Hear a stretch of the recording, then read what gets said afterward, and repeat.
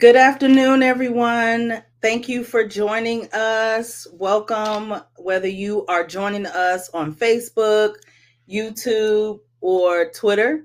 Welcome to our, our first guest appearance and panel discussion for Drop the Mic Mondays. My name is Natasha. I am the organizing director or co-director of About Face Veterans Against the War. We are excited about these Monday conversations because it gives us an opportunity to really have a discussion around the military-industrial complex. So whether you are a veteran, a neighbor of a military base, or at this point, the general public, and have an understanding around the contradiction of the military industrial complex, which thrives. And we're seeing in real time what that looks like. And so I just want to give a brief overview for those who may be new to joining us. Apologize for the background noise. My pup is vocal at times when someone is near my door, but hopefully you can hear my voice okay. And so, the military industrial complex, right, is something that we definitely organize around and is really our banner campaign in About Face, where, years ago, almost a decade ago, we had strategy sessions to really understand what is the veterans place in speaking about our experiences. How can we not just organize ourselves, but really, how can we have conversations with our neighbors? So we really are convicted to build power and have conversations and understanding and organizing around the military-industrial complex, which really is the network of individuals and institutions that are involved in and benefit from the production and use of military weapons, technologies, and talent. And, depending on where, again, your proximity to the U.S. military, or even in your local community, the police department, which we know through the Department of Defense's 1033 program, a lot of police departments, are an extension of, or at a minimum outfitted to look, most like, a military deployment, brigade or squad, right? And so we believe deeply that this touches us all, no matter what your proximity is, and particularly if you are and live in communities that are Black, Indigenous, people of color, poor and marginalized, that you understand, quite honestly, what that impact is to you. And so welcome, everyone. If you are here on this live, just sharing that and knowing that this is a community conversation, please share this link, share it with your neighbors, onto your social media, and invite folks into the conversation. We have a great, term in terms of folks who are going to join us in the coming weeks. We would love it if you are doing work in your community and you would love to join us. You can definitely reach out to us at aboutfaceveterans.org and join us on the platform, and let's talk about the work around the military industrial complex, how we work together to ensure that the people have what they need from a reinvestment, regenerative economy sort of mindset. So I'm so excited for you all to be here with us today. I really want us to be able to get into this conversation with Stephanie from the Cost of War Project. I'm so excited to have her on with us today. We're going to break down militarism, colonialism, imperialism, racism, and the systemic, structural, and institutional oppression that is often at the intersections of the military-industrial complex. And so, what I'm looking forward to is for us to be able to get into this conversation. If you are joining us, no matter what platform, you should be able to drop a comment in the chat, engage with us. If you have questions, we would love to be able to take some of them as time allows before we move to close today. So without further ado, Shauna, please jump in here, introduce yourself, and let's get into the discussion for today. Hi, everybody. I'm Shauna Foster, co-director for About Face Veterans Against the War. That's right. We broadcast this live 2 p.m. Eastern every Monday, Drop the Mic Mondays, but you can also catch it as a podcast later on. So that's a link that I shared, anchor.fm/vetsaboutface. But you can find Vets About Face on Twitter, Instagram, and Facebook. And you'll be able to join this live conversation, ask us questions. But now, if you miss a week, you can catch it on our podcast. And we really just want this to be a place where anti-war activists come together and talk about what's happening in the movement right now. It's interesting, Natasha, you bring up our over-militarized police, which has been an occupational force for lots of communities in this country. And I've been seeing meme after meme about how police departments have a bigger budget than the Ukrainian military. It's kind of wild to think about how our police department could the police department alone in New York could fight a foreign nation with the amount of money and equipment that they have. And they have so much money and so much equipment, military equipment, that they are donating it to Ukraine and sending it to Ukraine to be able to do that. Do we really need a police budget that big? I feel like for the 1033 program in particular, like I paid for this military equipment twice. I paid for it as a federal taxpayer to get it sent overseas somewhere. And then I paid for it again locally for my police to buy it and to militarize it against me. And now that equipment is going to Ukraine. So yeah, I think this is a great place to be able to have these kinds of discussions about the bloated budgets of both the military and the police, and how we're coming together. There's actually a great action that just happened today in Boston from RAM Inc. Resist, Abolish the Mic. They were on top of I don't know if it's the headquarters, they were on top of a Raytheon building doing a banner drop, linking their arms together, and got arrested.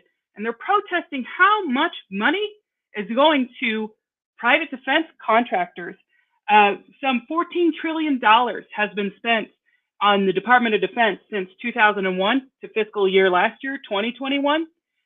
Half of that money, so $7 trillion, has gone to private defense contractors. That's not for bridges. That's not for schools. That's not for your health care. That is your taxpayer dollars. I grew up hearing about that all the time. I grew up in Nebraska hearing about my taxpayer dollars. My taxpayer dollars are going to Raytheon to be able to buy the latest and greatest weapons, to eventually sell that back to the police. And then when a war breaks out, the police department will give it to Ukraine.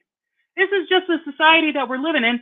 And I'm so glad that we have Stephane Savell with us today from Brown University's Cost of War project to help us make sense and break down this kind of dynamic that we're living through. Just to give a quick bio, she is the co-director at the Cost of War project at Brown University's Watson Institute for International Public Affairs. She's an anthropologist of militarism, security, and civic engagement, and her research is on the United States post-9/11 wars and militarized policing in Rio de Janeiro favelas.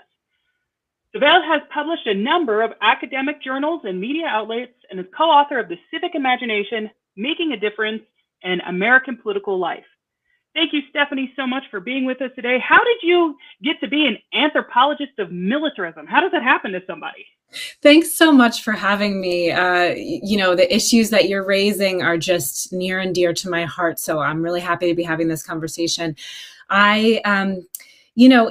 It really arose organically for me. I was doing my PhD, my dissertation work in Rio in the favelas because I had lived there, before grad school, and I became really committed to the people living in those low-income communities. And, policing is just so central to their experience of politics and of inequality and of racism and poverty. And so I studied that as a, for my dissertation. And then I kind of transitioned to studying the post 9/11 wars as the co-director of the Cost of War project at Brown, because I really love being a public scholar and making the link to communities like yours here in the United States. It feels like I can speak more directly when I'm like researching an issue that's very relevant for the United States.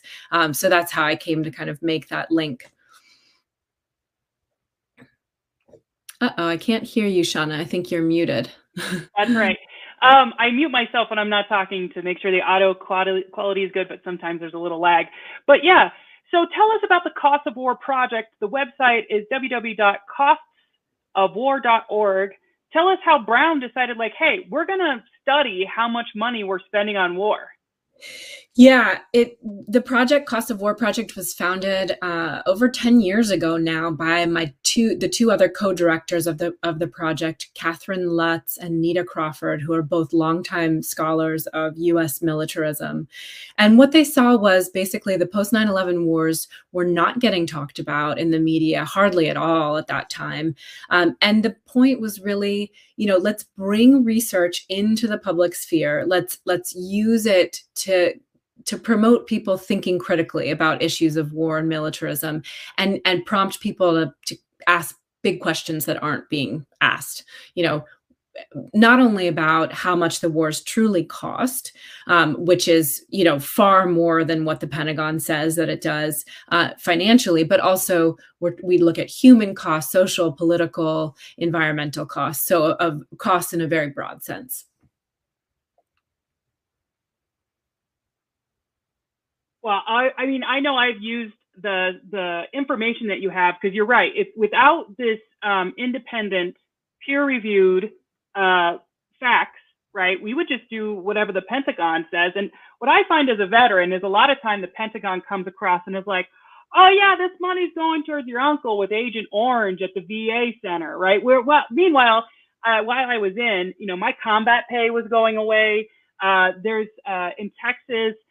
There was just released this year, or actually late fall last year, about how many people in the military are eligible for food stamps. And it's like, okay, how are we spending $14 trillion at the Pentagon if it's really not going in the pockets of your, Uncle Joe who served in Vietnam, or Grandpa? It's like, it's not going. I didn't get it. I'm not getting any VA benefits if somebody's there. Who's getting this money? Yeah, I think we talk about that as one of the big myths about Pentagon spending in this country, is that, you need to overfund the Pentagon basically because you need to support the troops.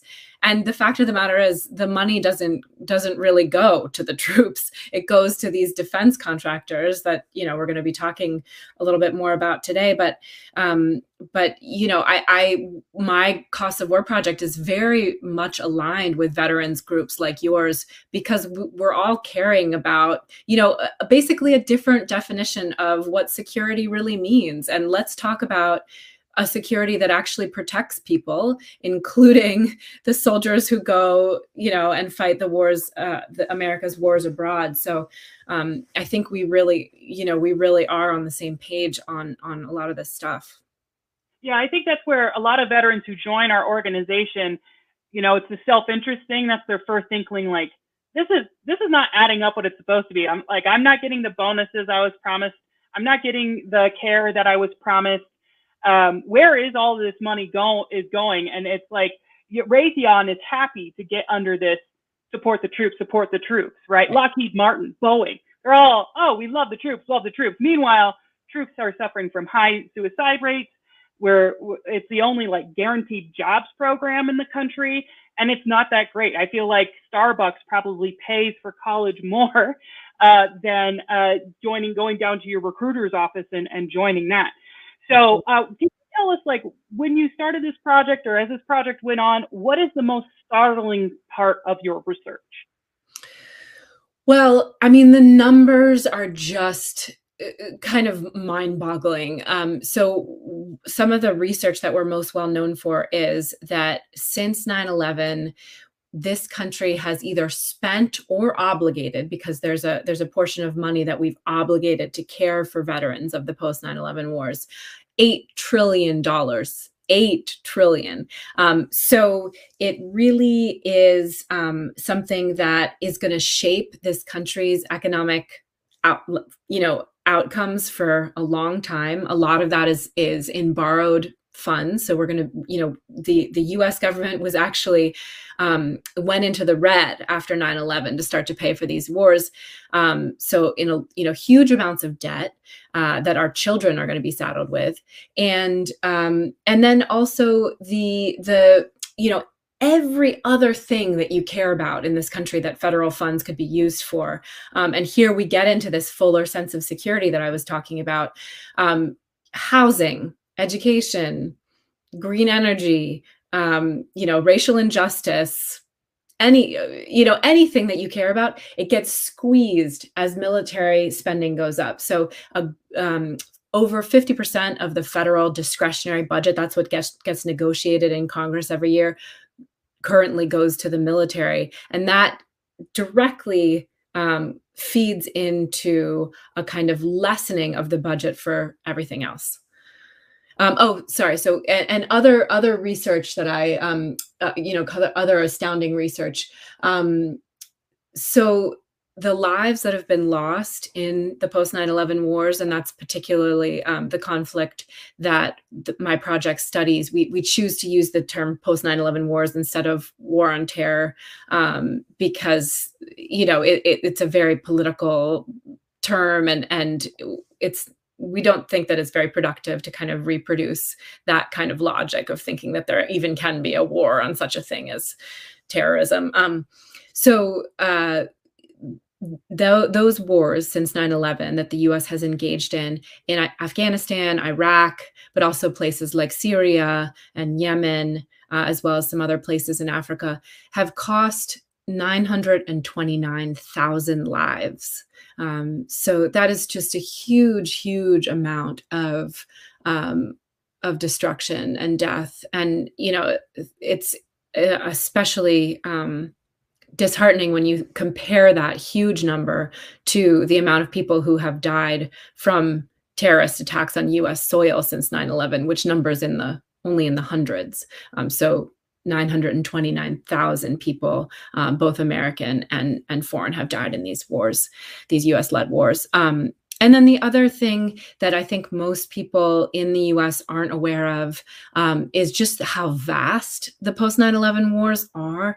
We have a piece of research that I put together that shows the U.S. taking some sort of action against terrorism, whether it is, military exercises in the name of counterterrorism or training and assistance, as well as, the ground combat we don't always hear about, and airstrikes. All of that taking place in 85 countries. Those were in the last 3 years of the Trump administration, 2018 to 2020. So obviously that would have to be updated now with current events, but still it gives you a sense of how vast this kind of counterterror apparatus is.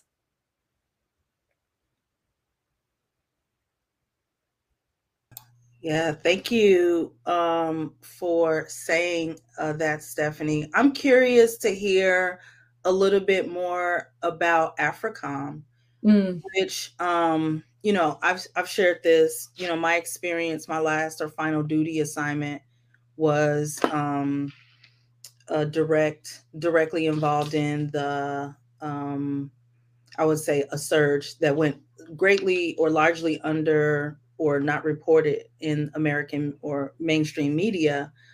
But oftentimes I don't hear in a lot of the conversation around the rapid expansion of AFRICOM, particularly under the Biden administration. Absolutely. And so I'm curious if you can shed light on what you all are apprised and are tracking in AFRICOM. Yeah, and actually, I speak for the Cost of War project, both as an editor, someone who kind of looks at all the papers and is able to kind of give a bird's eye view of our research. But I personally have done some research on AFRICOM and U.S. operations in Burkina Faso. I did a deep dive there and actually visited, spent some time in Ouagadougou, which is the capital, right before the kind of pandemic lockdown.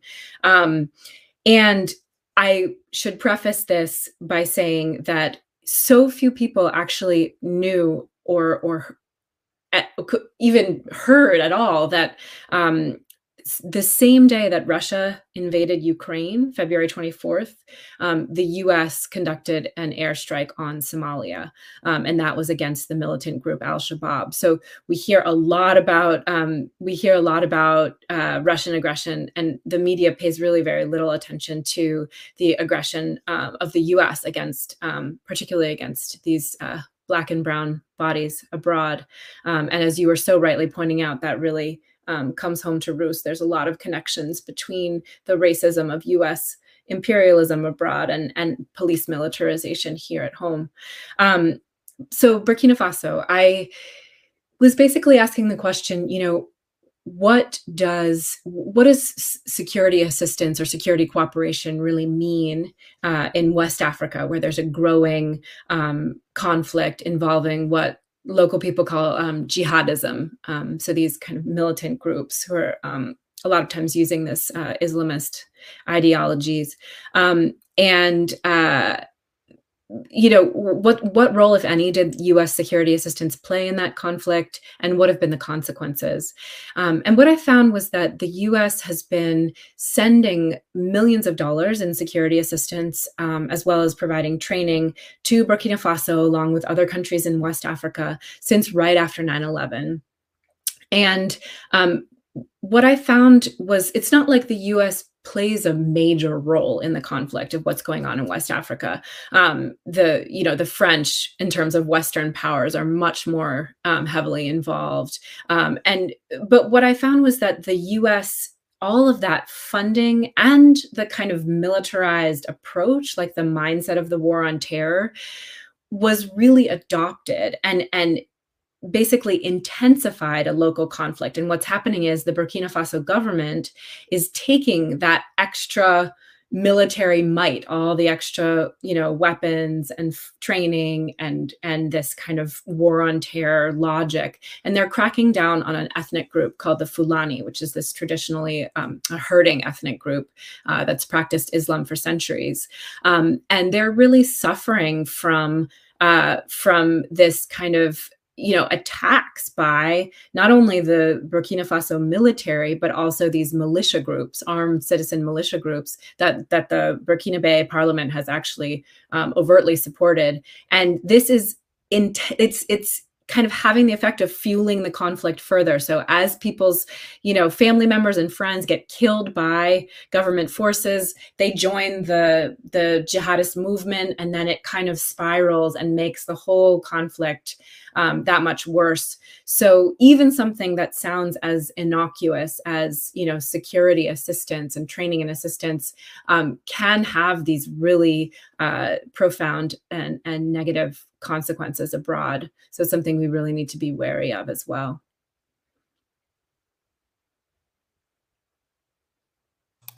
Yeah. What are you seeing? Is there anything that you would share in terms of, I know the headquarters for AFRICOM is at Stuttgart, Germany. Is there anything that you're tracking in terms of its sort of accelerated, operations in this moment? Is there anything, that I'm Yeah, I'm an anthropologist, so the way that I get at that kind of question is it's called ethnography. So basically, I do a lot of interviews, and I'm starting to do more and more with members of the active members of the military, as well as veterans and others who have left. And the sense that I'm getting is that there is a kind of you know, an intensification and an acceleration in Africa that's going in tandem with the official drawdown from Afghanistan. And so, you know, what Biden calls like over the horizon capabilities, like basically the ability to conduct drone strikes from, you know, from outside of a country's borders. All of that is continuing to go on. And I really do believe that Africa is kind of one of these places that is so undercovered in American media, but increasingly important to what I see as a continued, you know, counter-terror war abroad. So of course now the great power competition with Russia and China is in the mix, and there's all kinds of ways in which the US is kind of competing with Russia and China to provide weapons systems and training and kind of partner with certain governments and have them be like American partners rather than Russian partners. So it's, you know, incredibly complex and all mixed in with these other kind of security logics. But yeah, it's really concerning for me and for others who are concerned with, you know, what this means as far as, you know, President Bush called this, he back at the beginning of the war on terror, he said, let's extend American power to quote unquote, every dark corner of the map. You know, these are kind of overtly racist language and logics that are very much part of the U.S. diagnosis of, you know, African countries as having these you know, undergoverned spaces.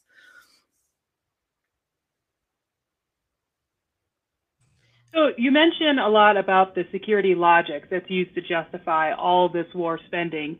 Are they right? Like if the United States just leaves, that says, all right, we're cutting our Pentagon budget in half, no more private war profiteering. You know, like if we win all of the things we're demanding, right? Is that really what happens? There's a power vacuum and China's the one who's going to supply all these weapons instead? You know, I think I don't know the answer to that question.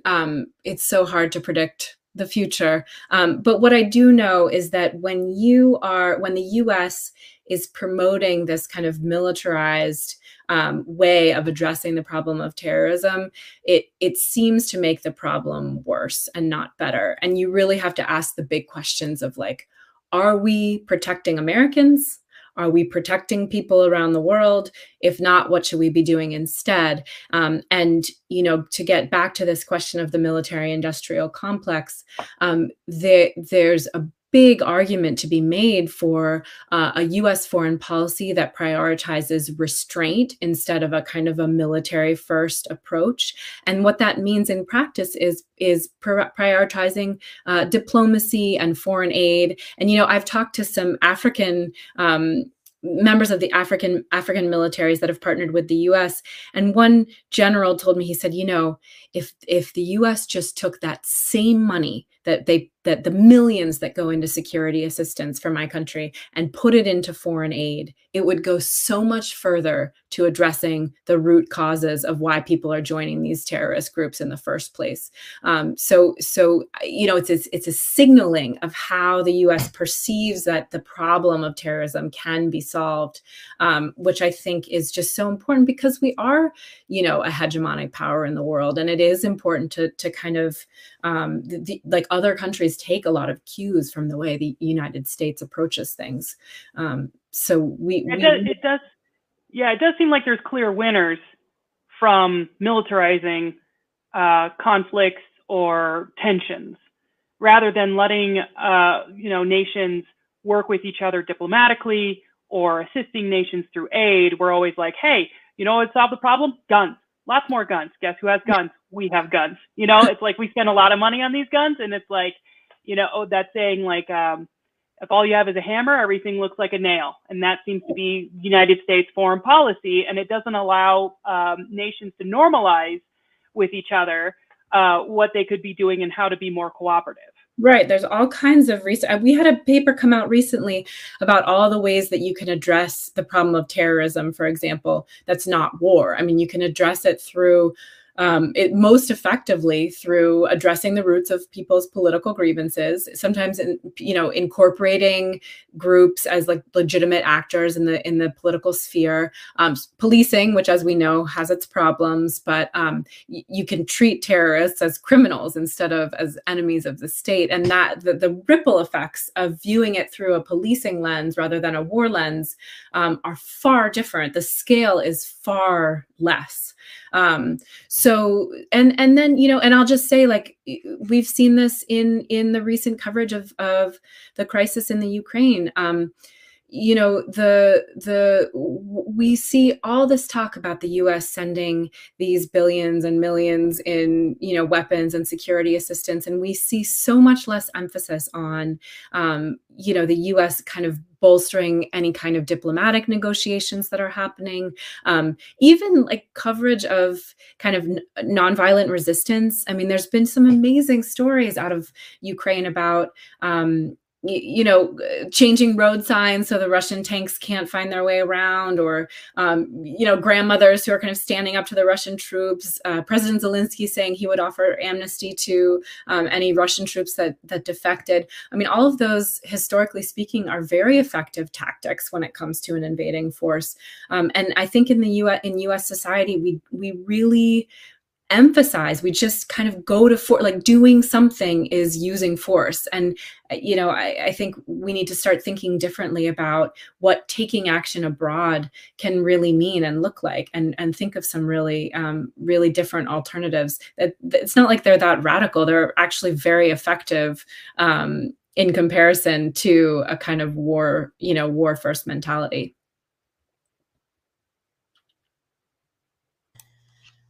Thanks, Stephanie. I'm curious, as an anthropologist, and through the project, what are you all looking at in terms of, policy, and what policies, when we think about doing this work through the Drop the Mic campaign, we really want to meet people where they are. We really want to organize in a way that is hyper local. Yeah. Right. And so what we see in our communities, and then, build and of course connect that to the federal level, the corporations that we've talked about here today. I'm curious if you can share a bit, like what's on your mind, what's coming out of the project, of what policies are really informing and can be, actually reduce the mic, if you will. Yeah. So my information here comes from our expert on this. His name is Bill Hartong. He works for the Quincy Institute for Responsible Statecraft. And basically, to take a quick step back and just explain the contours of this a little bit further. There's a huge lobbying industry. So basically, the defense industry employs about 700 lobbyists per year over the past 5 years, which is more than there are members of Congress. About 535 members of Congress, 700 lobbyists. So this is one of the mechanisms by which just the Pentagon budget, it just stays as high as it is. There's also the fact that weapons manufacturers and bases are located in states and districts across the United States. So members of Congress, it's well documented that they have incentives to basically every year throw even more money at the Pentagon than what it asks for. This year, it was something like $20 billion over and above what the Pentagon asked for. And then there's we've all heard about the revolving door between the defense industry and congressional offices, both staff and people in high-ranking security positions within the administration. Each administration, Republican or Democrat, doesn't matter.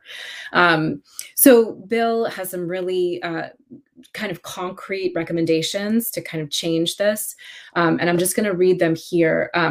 So basically, the first thing we can do about the enormous sway of the military-industrial complex is to adopt a strategy of a restraint abroad, and that's part of what I was talking about before, of just reducing U.S. troop presence abroad, reducing the number of bases. There's something like 800 U.S. bases around the world, and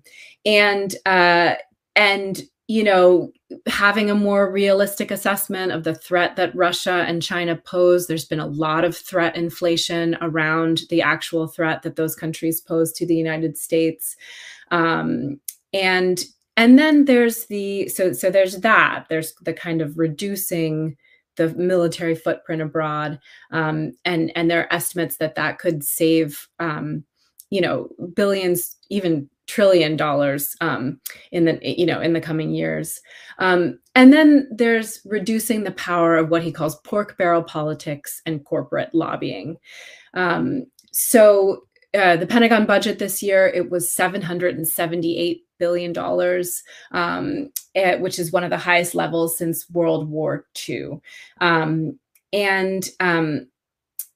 He says that basically what we need to do is weaken the grip of industry over the budget process.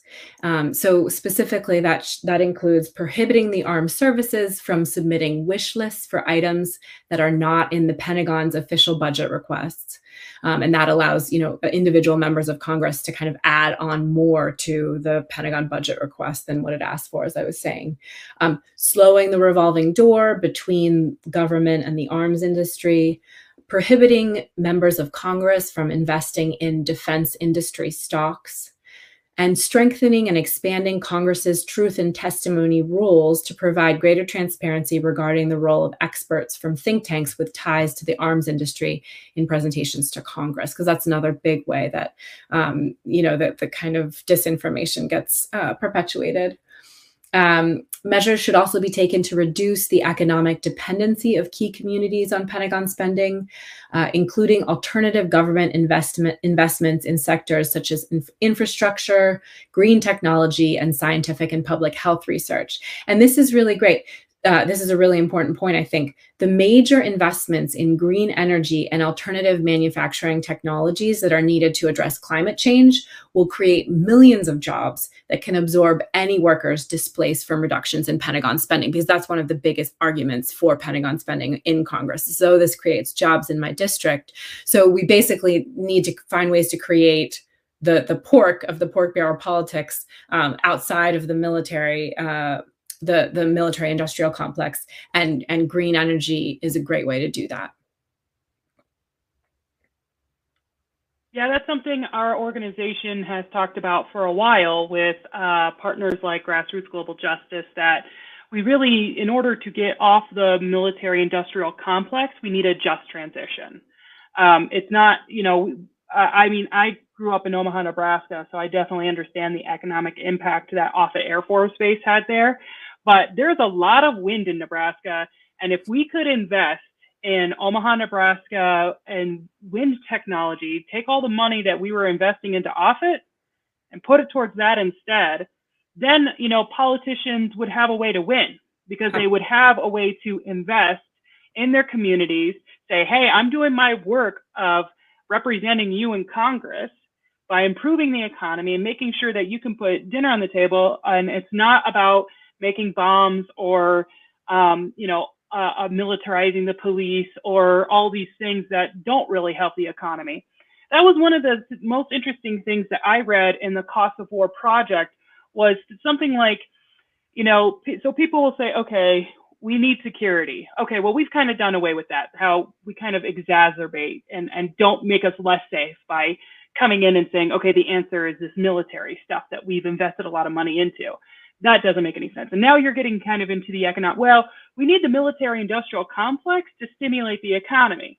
And that's what the pork barreling is for. But it's really not, like, if those 700 lobbyists weren't around, that's really not the way that we could, have economic uplift here at home.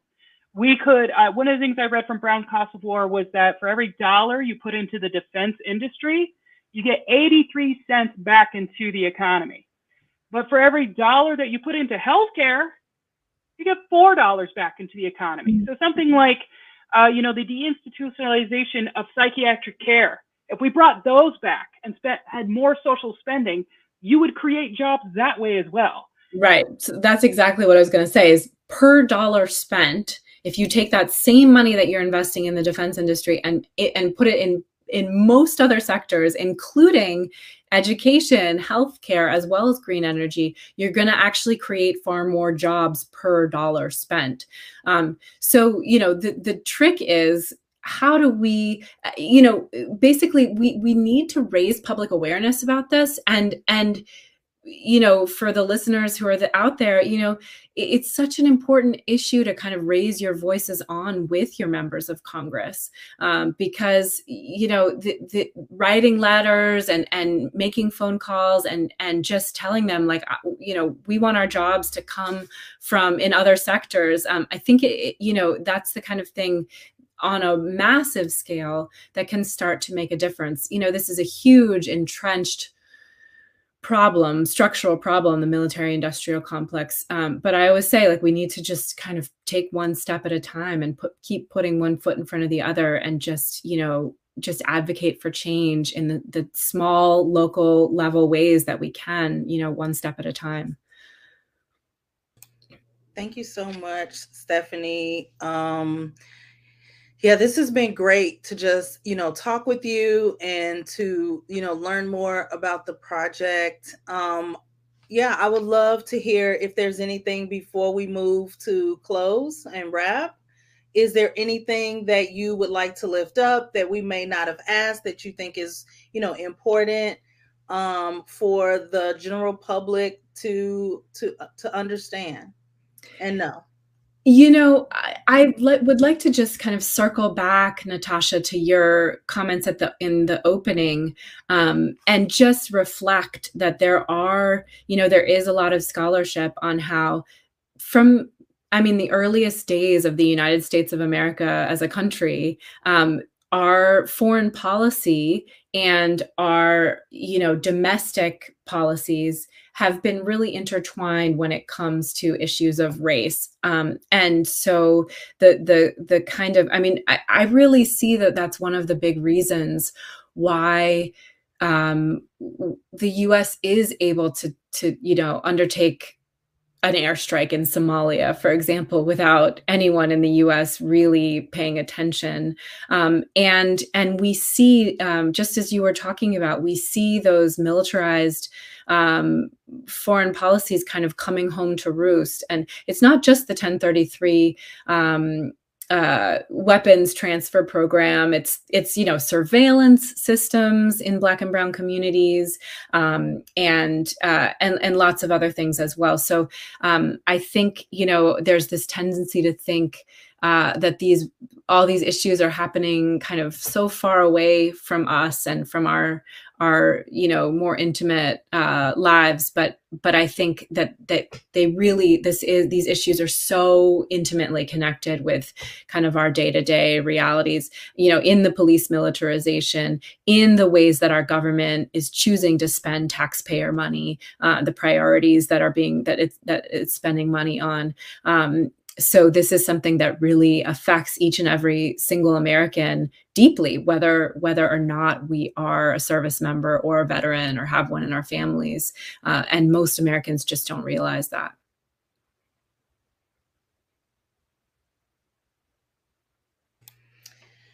Thank you so much, Stephanie. This has been great. Before we move to close, I just want to open up. Shauna, do you have any final thoughts? Or a final question before we end today's amazing conversation? No, thank you so much, Stephanie. We as an organization use your research to really power our campaign, our signature campaign, the Drop the Mic campaign. And so it's been really awesome to have you on, to know, like, things we say in public are, like, based in fact. Yes. That what we're talking about, it's not some...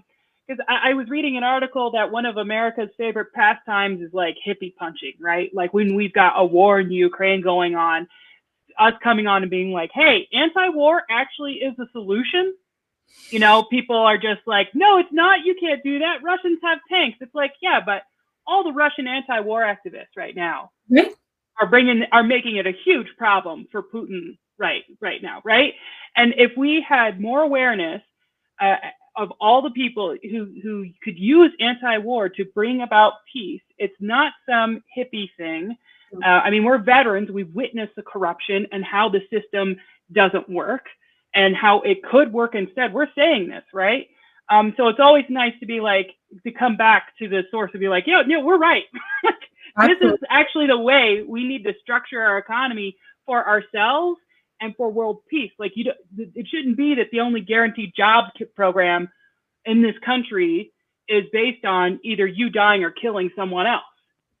There's so many more options. There's so many other things that we can invest in that that aren't based on violence that we could move towards and that we need to get back to. And so we as veterans are going to be going really hard after the corporations and the lobbyists and our congressional representatives to be like, make money somewhere else.